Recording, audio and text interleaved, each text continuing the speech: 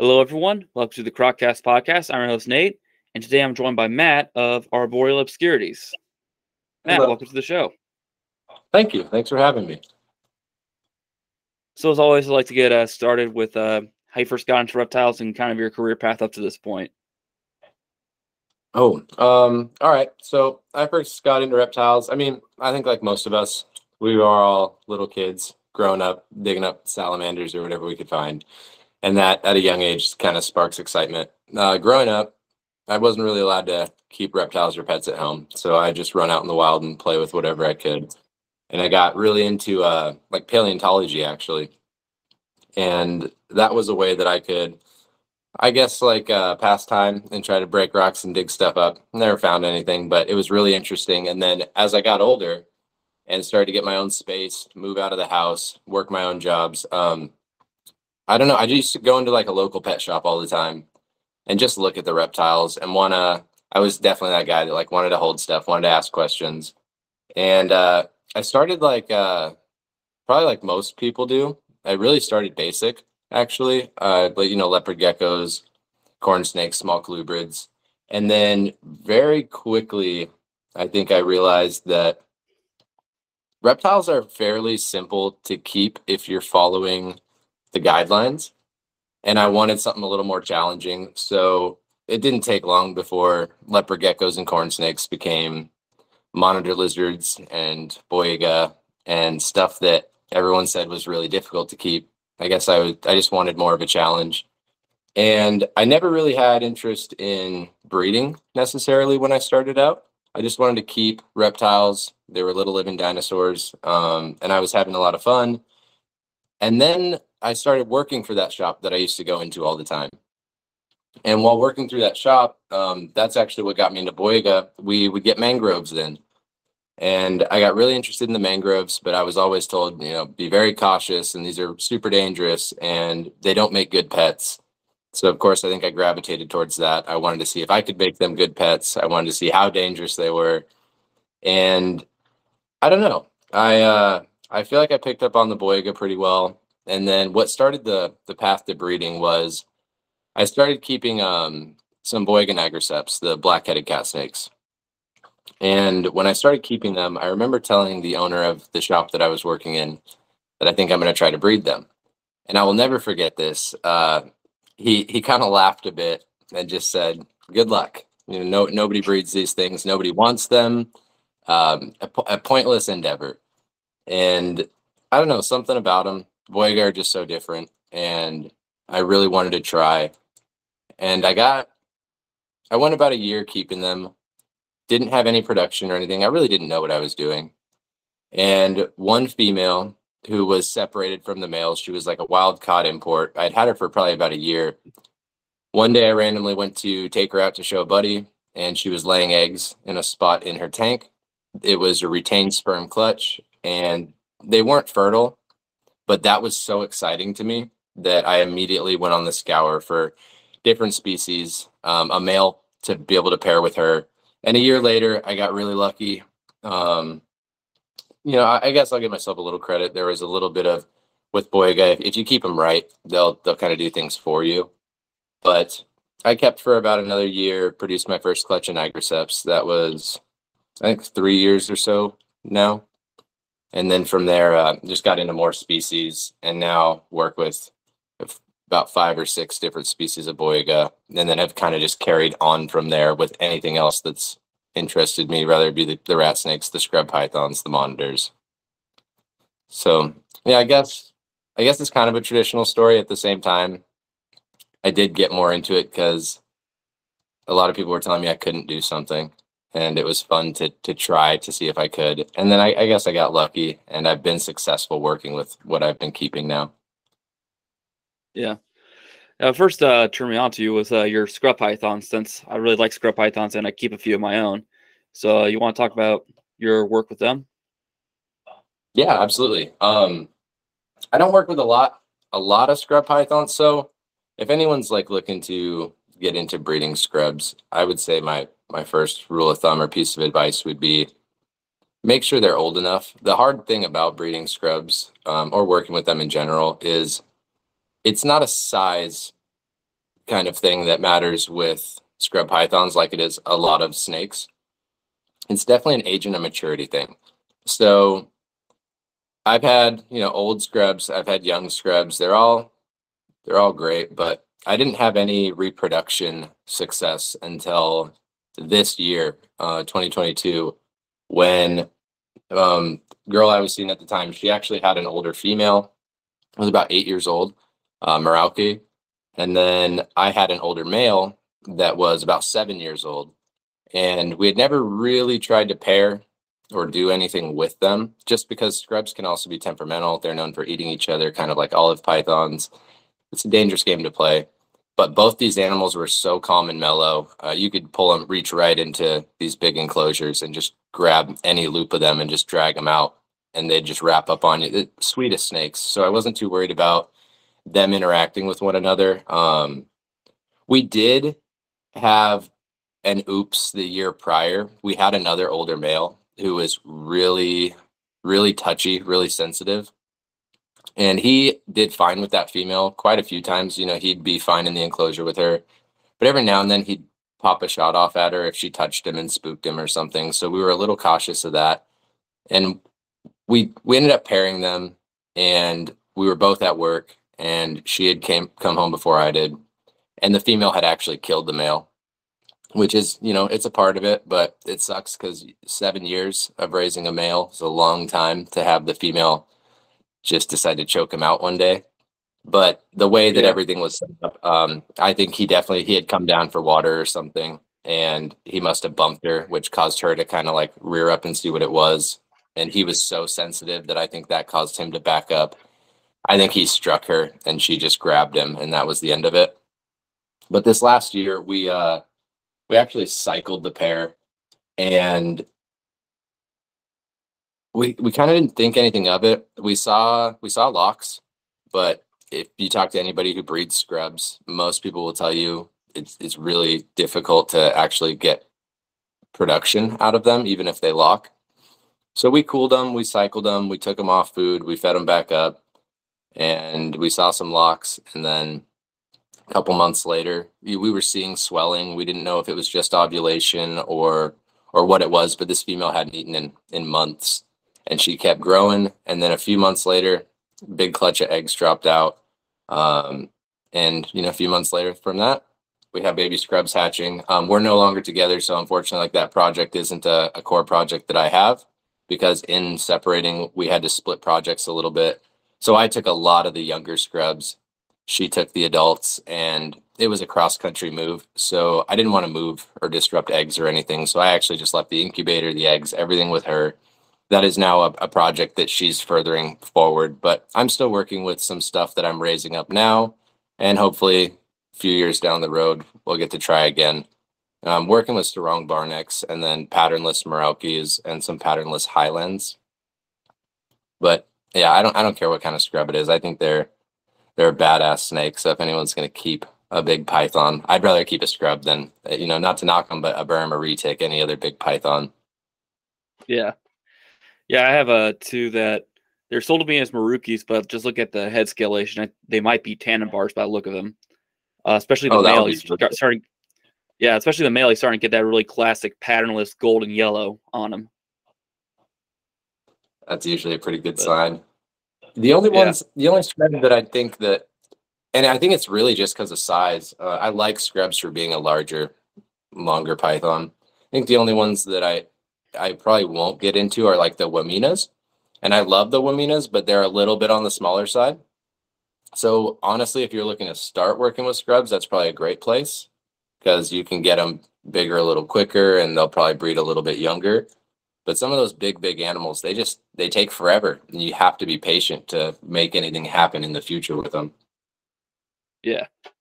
So back to the boiga. You mentioned you have the blackhead cats, and what are some other boiga you have?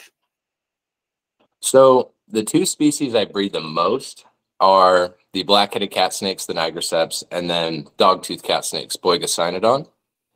This year, I will be pairing some Boiga cyanea. They were some young ones that I've been keeping for a few years now that I got from Dan Maliri. And then mangroves, Malaysian mangroves. I have Jaspidia right now. That's the Jasper's cat snake.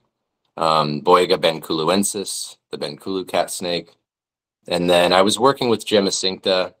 An unfortunate story to that one. I had a trio of 100% het albinos that I had brought over from Russia. The shipment was really rough in the process. By the time I got them, they were just in really poor health. Ended up losing two of them pretty quickly out of the trio, which is unfortunate. And then I ended up selling the last one just at this last Vegas Expo because I don't know. I would rather that project go to someone who wants to take the time to create hets again. I'm not big on morphs. I think the big reason I work with Boiga is they're a naturally pretty colubrid. They don't really need any kind of genetic mutations. I really just picked up the albino group to see if I could produce some albino gems because I don't think anyone in the US has reproduced them yet. And yeah, losing those couple kind of sucked. So I backed out of that project a little bit. But I do work with 4 or 5 species still. I breed 2 annually, and hopefully after this year I'll add a 3rd species that's a repetitive breeder for me. Nice. So you also mentioned you have monitors as well. What sort of monitors do you have? A little bit of everything. I guess once again, like the pinnacle, of course, if you ask any monitor guy, is a croc monitor. And I'm working there. Space is actually the real big thing with that. But I work with a little bit of everything, more so some stuff that makes great pets, some stuff that has a bad reputation. I guess some of my favorites that I keep are my Nile monitors, which to most people are, a junk monitor. They're $100 or so at pretty much any pet shop. They got bad attitudes, everybody says, but they're a very smart monitor lizard. I compare them to to water monitors. Honestly, they're kind of like Africa's version of the water monitor. They get nice and large. They're very bold and confident, but they're also not afraid to tell you off. I will say for anyone who wants to keep Niles, don't be afraid of them. They're more whippy than they are, bitey on you, which like water monitors everybody keeps. And that's kind of funny to me because they'll bite you before they'll whip you. And the teeth cause a lot more harm than the tail. But I keep water monitors, keep a pair of Nile monitors. I've got peach throat. I have Savannahs just because I've had them forever. And then funny enough, after this call, I'm going to pick up a Dorianus blue-tailed monitor.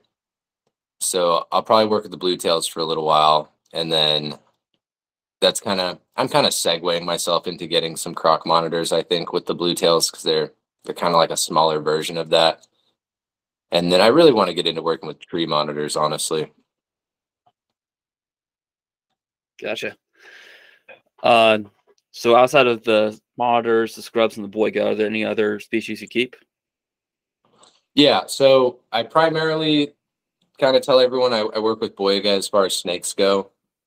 And I tell any like my Python friends like I work with scrubs, but it's actually Boiga and then Orthriophis. That's the beauty snake family. I keep I breed blue beauties. And then I keep Ridley-eye, the Malaysian cave dwelling. I'm raising some of those up now. I'm keeping the Taiwanese beauties, the 100-flower rat snakes. I'll probably get into the Chinese beauties soon, just some calico stuff. And then I do have a couple oddball projects on the sides. I'm working with Amazon tree boas. What else? Red-tailed green rat snakes. And for the most part, that's kind of it. I just like the weird old world rat snakes and old world colubrids. And then, the big lizards. Yeah. So, you've named yourself Arboreal Obscurities. So I'm guessing you just like, in general, less commonly kept arboreal stuff. You want to go on that at all?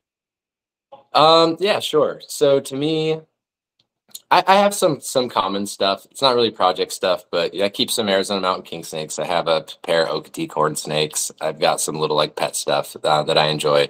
I like weird geckos, and I don't really ever post that stuff. But I keep like some strange little stuff. But for me, it's if it's common and there's a lot of knowledge out there on it already, you can pretty much pull up a care guide on every website.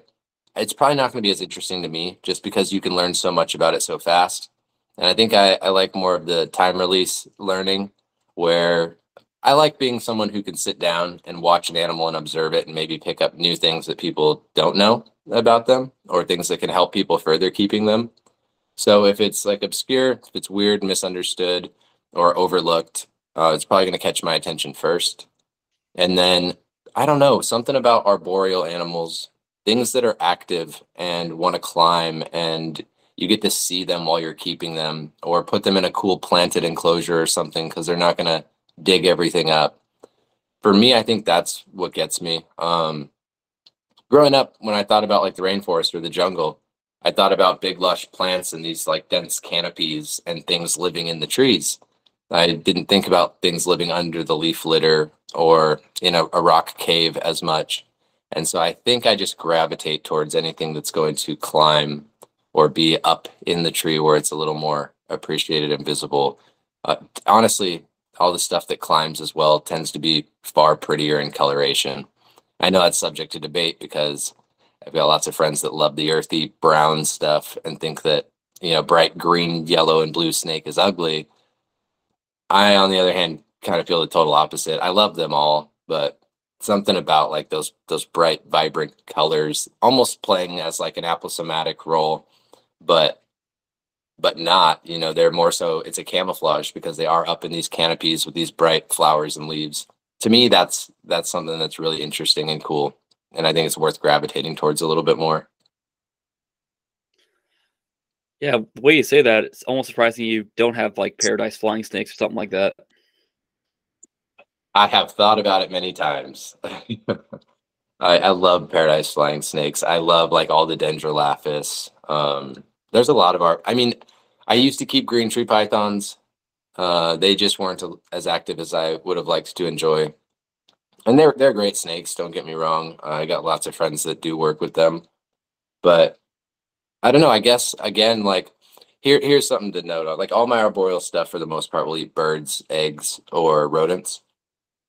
I do get a little wary keeping things that want to eat lizards more. One, because I don't necessarily want to breed and colonize lizards that I then just have to feed off. And I don't want to buy lizards from like a pet store and stuff just because they're all, it's pretty much all wild caught Cuban anoles from Florida or Asian house geckos or something. And I don't know, it's hard for me to spend a lot of money on a pair of snakes and then have to feed them something that could be just potentially loading them with parasites. So I have nothing against feeding lizards as far as like the food chain goes, but I don't know, it's almost like I wouldn't buy a brand new nice sports car and take it off-roading. I don't want to mess up something that, I just put a lot of effort into finding or spent a lot of money to purchase. Yeah, that's fair. I enjoy them from my distance. I enjoy them when we get them in the shop and I feed them their lizards there and then find someone to take them. Yeah. So, you mentioned you're going to go pick up a blue tail monitor. So, but what is the next big thing you're hoping to do with your collection? Well, I'm really hoping that these green cat snakes go this year, just because I've never produced them. I really like them, so I would love to see a clutch of eggs from those guys. I just hatched out some nigroceps. I might take a little break from them this year. As far as big projects, I think it would be cool to see some reproduction from the Nile monitors this year. My male and my female are of size. I haven't tried to pair them or anything, but the female's starting to drop, slugs in her water bowl and stuff. So it's just, she's big enough, she's ready, and she's producing the eggs anyways. So I think pairing the Niles would be cool because I've never reproduced monitor lizards. I've just kept them. So that to me would be a big project this year. And surprisingly enough, I've gotten pretty deep into plants this last year, and I'm trying to propagate and cultivate a lot of tropical plants and just more rare stuff that I'm interested in. So aside from the green cat snakes and aside from the Niles, I think my biggest projects are like plant production and then I'm working with like a lot of carnivorous stuff, so a lot of different pitcher plants. And I'm gonna try and breed mint terribilis this year, the poison dart frogs. I do keep those as well, although I don't do a lot of frogs. So that would be cool to see some tadpoles from. And I think if I get into another project, I'm looking for like Janseni, the black-tailed rat snakes, or I would like to still get a project going for my 100 flower rats. That would be a big project for me. Aside from that, it's kind of business as usual. This will probably be not a slow year for production, but there probably won't be too much new project or production this year, at least for me. Gotcha. Let's see here. So, what kind drew you to keep in and try and propagate those tropical plants? Well, I know this is going to be an audio call. You can kind of see behind me though. It's stuff like this, and of course you won't be able to see it in the podcast, but like, plants like this. Yeah, they're just massive. These huge, cool leaves. I mean, the leaf looks like a sea turtle. It's as big as my torso. Just cool stuff that, for me, setting up an animal in an enclosure and getting it to acclimate is one thing. But after acclimation, I want to look into an enclosure and I want to feel like I'm looking into a piece of where they come from. And in order to do that the right way, I think you have to have a good understanding of the things that they're living on or they're living with, and being able to look at different ranges and see what type of tropical plants are growing with, let's say like that Dorianus. I'm going to want to pick things that are, more so plants coming from like Indonesia, New Guinea, Australia, stuff that it's going to be living with. I want to have a good understanding of that so that I can plant that tank and let that animal live more naturally. I think that the hobby is really growing out of the old shoebox and 10-gallon method, and even going out of like the rack style method a little bit. And we're starting to see a lot more of the smaller collections with better setups and better husbandry. And so I think that's really what's drawn me to it. One, I want to be able to help people better understand how to plant a tank or set up something that's a little more self-sustaining. I want to be able to gift stuff away to friends who want to try something out. And I just want to be able to make enclosures look better. My big goal actually this year is to take a lot of stuff that's already in adequate size caging or enclosures and be able to upgrade into something that just really gives them more space and is well planted, and they can disappear into a small piece of jungle like they would in the wild. And to me, that's going to be more satisfying to look at. It's going to be more rewarding to see behaviors change. And I think overall, like, it's just going to be better for their longevity, their health, their mental stimulation. So that's really what's drawn me into the plants, is just being able to see the animals live alongside them and to have more of a natural look to all my setups. Yeah. So some of them I've noticed a lot is people who keep a lot of reptiles also tend to be avid herpers as well. So do you do a lot of herping? I do. I'm in a very good state for it. If I'm being honest, Arizona is loaded with reptiles because it's the only thing that survives out here. So herping is awesome, but 8-9 months out of the year, it's kind of dead. It's either too cold, because believe it or not, like our winters do get pretty chilly. So a lot of the reptiles will start to go dormant more so, like November, late October. We're kind of getting into that season. And they won't wake back up until April or so. And then after they come out of that dormancy, we have so many hot months that it's either too cold and they're denned up, or it's too hot and they're denned up. So unfortunately, I wish I could road cruise like friends do on the East Coast of mine, but you don't see a lot of that here. And if you do, you have to go out 9-10 o'clock at night and catch the couple hours where those animals are maybe warming up on the pavement because the day was cold or whatever. Or you have to spend a very hot afternoon on the side of a mountain flipping rocks to find them denned in somewhere, and that's brutal. So the only real good portion of herping out here is like when we have our monsoon season. And up until this year, we went 3-4 years in what felt like a drought. It wasn't really any monsoons. It was a lot of dust storms and things like that. So the herping was kind of weak. For me, I'm a little bit luckier because I have friends with game and fish, and I have friends who are really avid herpers that will they drop a pin or some coordinates to go to a better spot if I'm looking for somewhere new. But there's a lot of herpers out here, and there's a lot of spots that because of that get kind of washed out because they get over herped, which is unfortunate. But I definitely do my fair share of herping. I keep a few species that are native that I have herped. We don't take anything from the wild, of course, like that's out under a rock or something. But the rule of thumb out here for most herpers is if you're road cruising it, it's okay to collect. And if you're not road cruising it, then you should just leave it alone, which is kind of how the rules that I live by. But I do keep and work with lyre snakes. They're very much like a North American boiga or kind of like a Toxicodryas or something. And then some alligator lizards. We have one species of alligator lizard that's from out here. The Arizona mountain king snakes, of course, are native. Those are not field collected. Those were like gifts from someone who accidentally reproduced them. But I do a lot of herping. I try to leave most of that stuff alone. It's more so just to like go out and cruise and check things out. Finding Gila monsters is awesome, but this is a very, very, very strict state for them because they're so heavily protected. So as awesome as it is to find them, it's also kind of sad because you can't even go near them. Even if they're sitting in the middle of the road, you know, it's a pretty hefty fine if you try to move them or even coax them off the road because you're obstructing their natural path. And game and fish will be very upset with you if you do anything to alter any directions. Even if you see a car coming, they'd rather you just leave it alone, which blows my mind, but you got to follow the rules.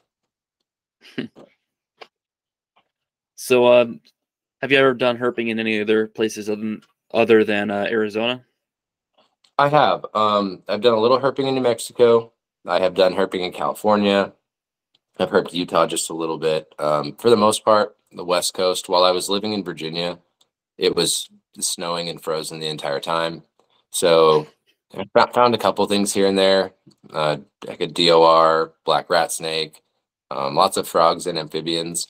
But unfortunately, I moved back to Arizona just when the spring was kind of starting to hit. So I didn't get to like actually get out and do much herping. I had some trips planned while I was out there. I wanted to go to North Carolina and try to do a hellbender hunt. But no, Nice. I'm a pretty avid herper, but I don't get out as much as I would like to. Gotcha. Let's see. So, with your like old world colubrids outside of the boiga, like your red tail green rat snakes, you want to talk about those at all? The Gonyosoma, that's a really cool genus. I think that one that's like really overlooked. Because there are so many cool species in that genus. The red tail green rats also came from Dan Maliri. So DM Exotics, to me, if I'm going to buy import animals nowadays, there's like really one guy that I trust really buying that stuff from. And that's the source. If anybody's looking to get into boiga or weird rat snakes or just obscure snakes in general, Gonyosoma, Pitaius, boiga, you name it, Dan Maliri is kind of the guy. He's been doing it for so long, and he's got a really good report card. And so I didn't really think about getting into many Gonyosoma until recently because they usually do come in on a fresh import, and they're really rough, and they're really sensitive to becoming like shocked in acclimation. And due to that, like they can become really difficult to reproduce. I just picked up a pair of long-term captives from him, so I'm hoping that something goes with that this year. But I want to get into more. I'd like to get into the rain rat snakes. I used to keep rhino rat snakes, which are a Gonyosoma. That's Belangerai. And hopefully Margaritatus becomes something of the hobby at some point. But there's just a lot of cool species in that genus. And they're really smart. really intelligent rat snakes, which that's what I like about the beauties as well. They're really inquisitive. They're really observant. They're really active. They do carry a bit of personality to them. Now, most people will tell you like the personality is angry, but for me, like all my stuff for the most part has calmed down tremendously and is really, really good animals to work with. And so that's something that I definitely want to delve more into. And then there's a few other like just cooler big bodied rat snakes. I do like that the red tail green rats, they'll puff their throat almost like a puffing snake will. That to me is very interesting because any snake that's good about making itself look bigger and more bold, that's just such a cool defensive behavior. And there's not a whole lot of animals that do that that aren't very dangerous. So that's something that I think is cool. You get to see a little bit of an outside of the box characteristic in an animal that's still just as enjoyable to keep as, you know, Texas rat snake, a corn snake, a king snake. Gotcha. Yeah, that whole intelligence thing is kind of what, I don't know if it's intelligence or not, but it's kind of something as I've kept scrubs, I didn't know it was going in, but as I kept scrubs, kind of notice it as soon as I walk in the door, all their heads perk up and just start following me around the room pretty much. Even if it's like 2 days after I fed them, it's like, I know you're not hungry, but you're still just constantly following me around. Yeah, no, the scrubs are, people may hate if I say this, but they're probably the smartest python that I've ever come across. And that's comparable to retics, right? Like everybody says that retics are like so intelligent, but if you hold a retic in one hand and you hold a scrub in the other, you can like physically see the difference in intelligence and inquisitive behavior. The retic is like kind of right in between what you'd get out of like a scrub and a berm. You know, it's inquisitive, but it's like kind of lazy inquisitive. And the scrubs have kind of that active inquisitive. That sounds dead on from my personal experience. So yeah. Yeah, like, you know, you hold a retic and you see the tongue flicking and you know the brain's working and you know that it's thinking and it's kind of problem solving for itself, but it's still very trusting or tolerant. And something about the natural behaviors of scrub pythons where you can have a really mellow one and it's going to keep moving and it's going to be flicking and it's going to be trying to climb or reach the next height that it can because it wants to see what's up there or if that's a new anchor spot for it. And in all that time, you can still tell that it's almost like it's got one eye looking back at you to make sure that it's safe and that it's not going to be bothered, or they demand respect in that way, right? So you can't just be completely relaxed with handling your scrubs. You have to pay a little bit of mind to their actual behaviors because a scrub can go from 0 to 100 in the blink of an eye. Whereas typically any other intelligent snake, like, you know, rat snake or a retic, it's going to go from 0 to 20. You know, you might spook it or something. It's a bit of a wind up. Give you a look. Yeah. And then you give it 10 seconds and it'll go right back to what it was doing. A scrub, you know, you spook it or something and it stacks up on you. You're going to have to take a little time to show that animal that it's okay again, because like they're smart enough to know maybe I shouldn't trust this. And I don't know, that's interesting to me. Yeah. Let's see, so what are some other snakes that you keep besides the Gonyosoma and the scrubs that you consider to be particularly intelligent? Let's see. If I go through my collection right now, I think I'm going to get into working with Barron's racers a little bit. I've got a couple really, really close friends that breed them. Actually, 3 of my closest friends work with them and breed them and absolutely love them. And I've been there while they've hatched out of their eggs.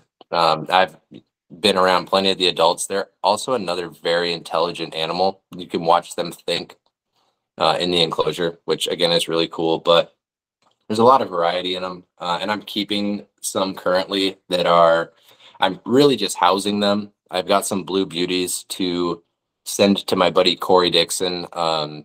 His page is Sir Hiss on Instagram if anyone's looking for like captive bred barons. But I've got some stuff that I'm holding on to for him because I've got some blue beauties to ship out to him and a neotropical puffing snake. and he picked up some that were more so on this side of the States. So I'm going to house those until I ship him a package, and then I'll send them with them. And so since I've been keeping them, I've been working with them a bit, and I really see myself gravitating towards that a bit more. So the Barons Racers are a cool one. I keep a pet berm. I keep a pet Guyana boa. I've got some oddball lizards. Like I said, I've got like the dart frogs and stuff, but I've got some Southern California alligator lizards. I've got clown tree frogs and hourglass tree frogs. I have a few native species like the lyre snakes, the pyros. I've got regal ringneck snakes, Sonoran night snakes. What else? What else? I was working with false water cobras a little bit. I just recently got out of that project. I've really kind of narrowed things down. Malagasy cat-eyed snakes are another one that I keep. Anything that's like a weird colubrid, either similar to boiga or a weird rat snake that's kind of similar to like the beauty snakes, is mostly what I try to keep. Although I do like some big animals. So I love the scrubs, but I have the berm because I did want just like a big lazy puppy dog python. And that's pretty much it. I used to keep a little bit of everything. Now I find myself just keeping a lot of a few things. So, anytime I see another Cynodon or Nigroceps or Cyania available, more often than not, I buy it, even if I don't need it. And that's a problem. But I don't know. I'm just trying to build really strong groups and large colonies of select species, just so that I can, not for any kind of like benefit or gain financially, but I want to have higher production, because I think that both the hobby and the natural environments will be better off with more access to captive bred. And so the more captive bred boiga I can put out there, it would mean, hopefully less that need to be pulled from the wild, because that's one type of snake that their habitat's not endangered the way that, a lot of other animals are. They don't have the palm oil fields popping up everywhere, like, let's say, savanna monitors that are destroying them in the wild, or they don't have hotels popping up or tourist attractions like the Malagasy cat snakes do on Madagascar. And so some stuff like scrub pythons, for example, like, they're not threatened in the wild in any way. They stem all the way from Indonesia through New Guinea and into Australia. They've got a very large range. None of that natural environment's really being broken down too much. Now, some of like the island localities, Koh Phi, like Manokwari, some of that stuff is a little bit more disrupted. So that stuff I'd like to see more captive bred. But let's say we're talking, southern scrubs, Merauke's and Sarongs and stuff. They're not really threatened. So seeing that stuff come in on import doesn't quite bother me as much. And same with the boiga. But even then, like, it may not be threatened now, but the reason we don't see Koh Phi green tree pythons anymore is because they were all collected from the wild. They're pretty much all died off in captivity or through importing. And now there's no more to collect. That animal is pretty much just gone. And I would hate to see that happen with the animals that I really enjoy. And I want those animals to get more popular. I want people to appreciate them more and want to keep them themselves. But I don't want it to happen to the volume of it affecting the populations in the wild. So I think being able to reproduce more captive stuff like that will, in the long run, end up helping the actual native populations. And if not, then, we kind of end up in a spot like we are with a lot of people buying the stuff from Madagascar. A lot of that stuff's endangered now, and there are people trying to promote preservation or conservation through preservation and keep it at home and still keep it around. And that's really important. It may seem like it's not, but as natural environments dissipate, being able to keep that species around so that people can, one, appreciate it, but two, further their knowledge on it and still be able to study. And there's so many animals that, even rear-fanged stuff, beaded lizards they're used for type 2 diabetic research. and cures. Yeah. And there's a lot of like venomous snakes that work in that way. And there's a lot of rear fang venoms that have the same structural compounds as true venomous snakes. Nigroceps, for example, are very closely comparable to the death adder. And then your mangrove snake is comparable to the timber rattlesnake. And so if you have venomous compounds that are working in that way with rear fang stuff, then that's worth further studying, because it's more animals that could potentially not be harmed, but still be able to produce something that becomes almost invaluable to our species. Yeah. So I think keeping that stuff around so that we can learn more is super important. Yeah. Back to that part about you see like a cyanodon or something like that, and you just 9 times out of 10 will bite or something like that. Mm-hmm. I've been there at times with some other stuff as well. So I think we should team up and air an ad talk about wharf market addiction. Oh heck yeah, we should. That's like there's so many people that I feel like as soon as they have some downtime, you know, they pop up on Amazon or they pop up on like eBay, or everybody has that like little guilty pleasure of shopping online. Yeah. And that's for sure an addiction when it comes to reptile people, because 9 times out of 10, I don't even buy anything off of Morph Market, but I like have to. It's like I'm drawn to the tabs and the categories, and let's see what's in the other colubrids. Let's see what's in the pythons or the monitors. And you just sit and browse and look. And then the unfortunate part is, yeah, if you're like me, I see something and just go, damn, I have to have it. It's an unplanned, you know, $5,000 or $500 to $1,000 that's left the bank account. Yeah, just scrolling through and be like, oh, I can fit that in there somewhere. I can put that in my collection somewhere. Right. Yeah, or you see a friend or produce something that you didn't necessarily plan on keeping, and then you're kind of congratulatory of them. And then that like excites you as well. And then you want a couple of babies from them because it's your friend that produced them. And I have that problem too. It's like, you know, I don't really want these, but if I can get a pair from you because you made them, you know, sure, I want a pair. Yeah. It's like, I didn't know I wanted this until you offered it, but sure. Right. Right.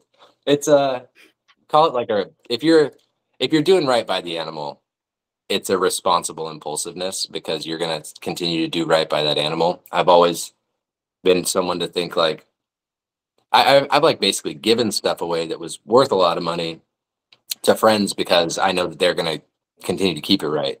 If anyone's ever bought from me, they know that I'm kind of a picky seller.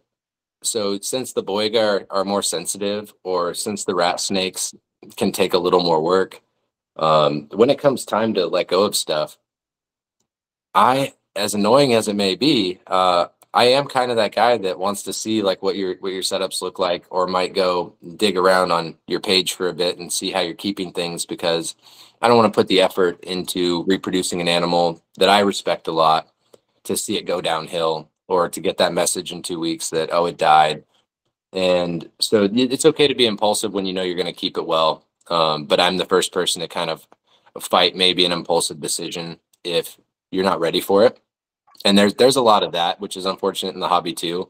There's a lot of like, oh, that's cool. I get questions all the time that are, hey, when will you have the Cyanea available? I've never kept boiga before, but I keep, you know, corn snakes, and like I bred bearded dragons.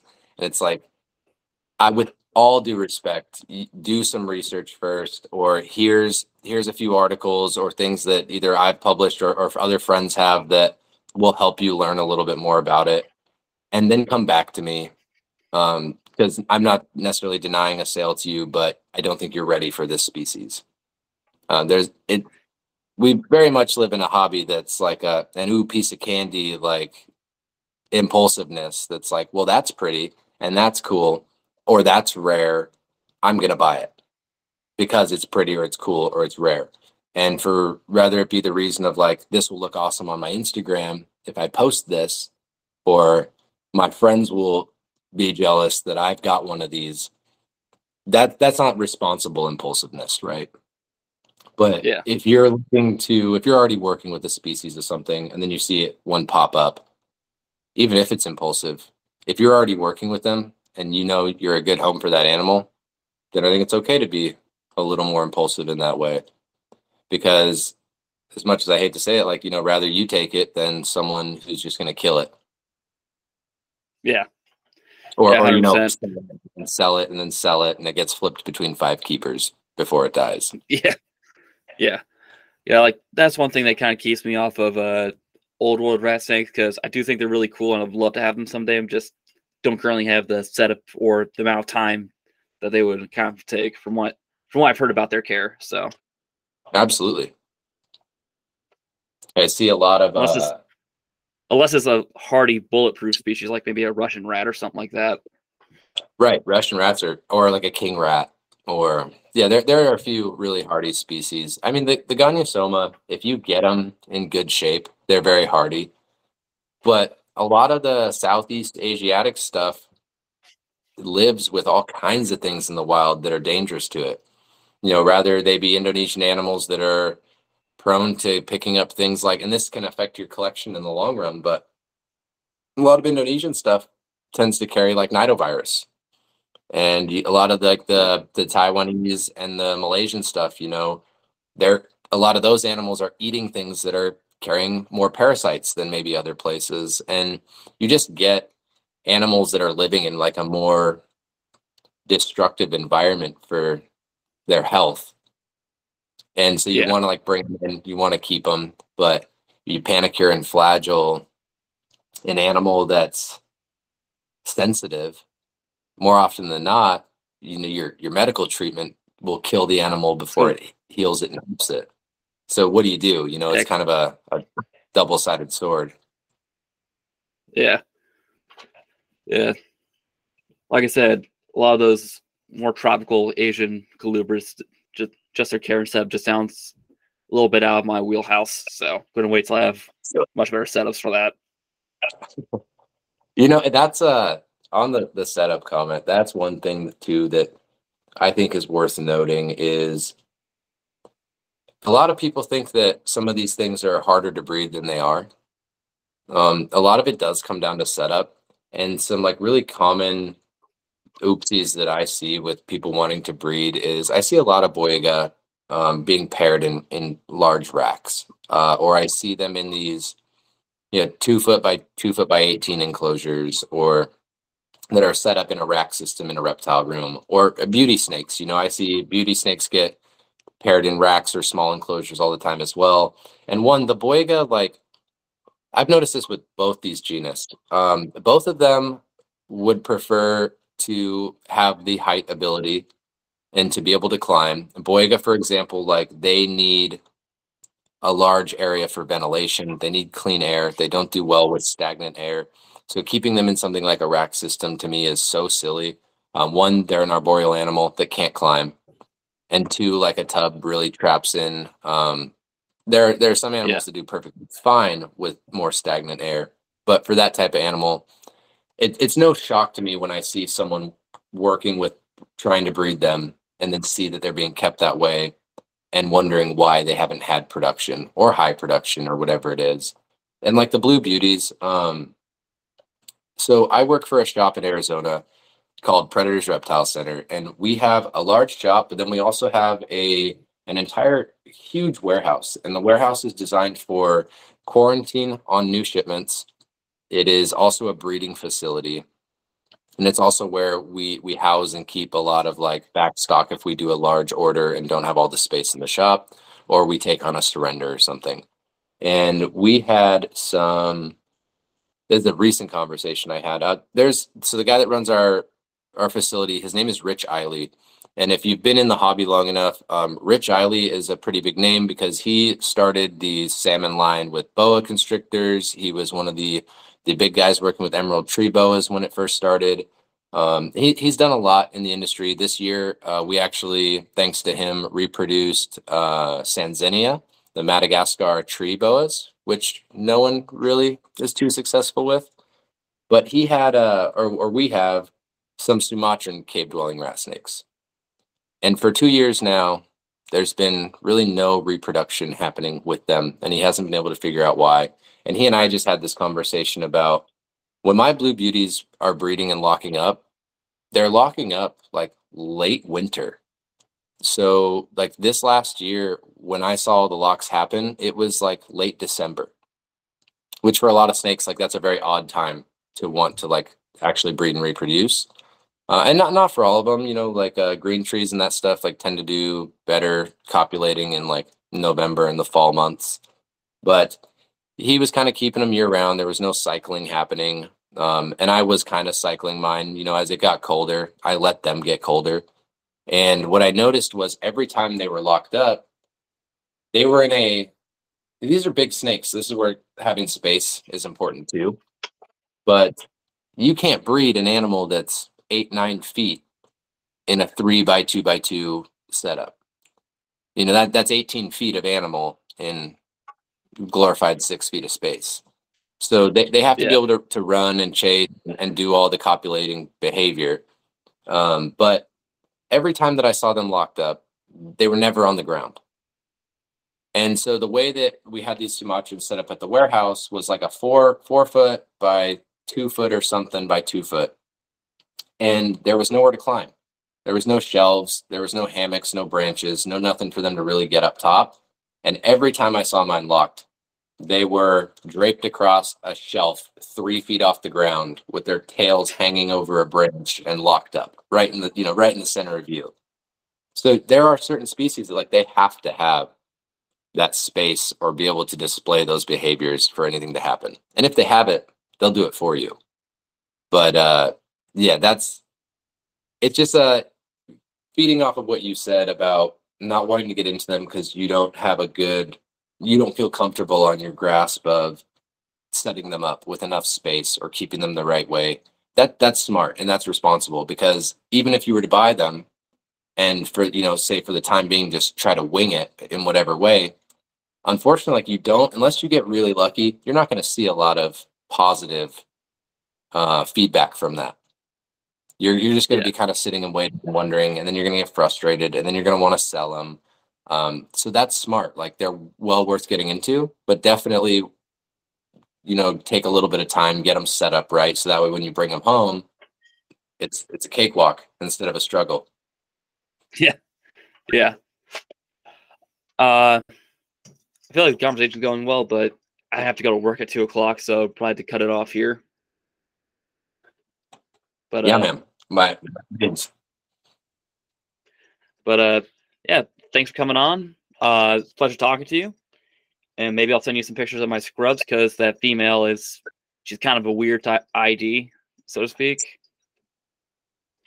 So, but thanks for coming on. Yeah, man. Yeah, send me some pictures. I'm sure we never met before this, but it's been a pleasure talking with you, man. I feel like we have a very similar mindset with a lot of this stuff, so I imagine we'll probably build a pretty good relationship from here. And I appreciate you having me on the show. It's been fun to talk about this stuff. I always love talking about this stuff. So if you don't mind like a little shameless plug, if anyone has any questions on Boiga or any of the stuff we talked about today or the scrub pythons, please feel free to reach out. I spend most of my time talking to people about this stuff. It usually is on Instagram. If you want to check out the Instagram, it's arboreal.obscurities.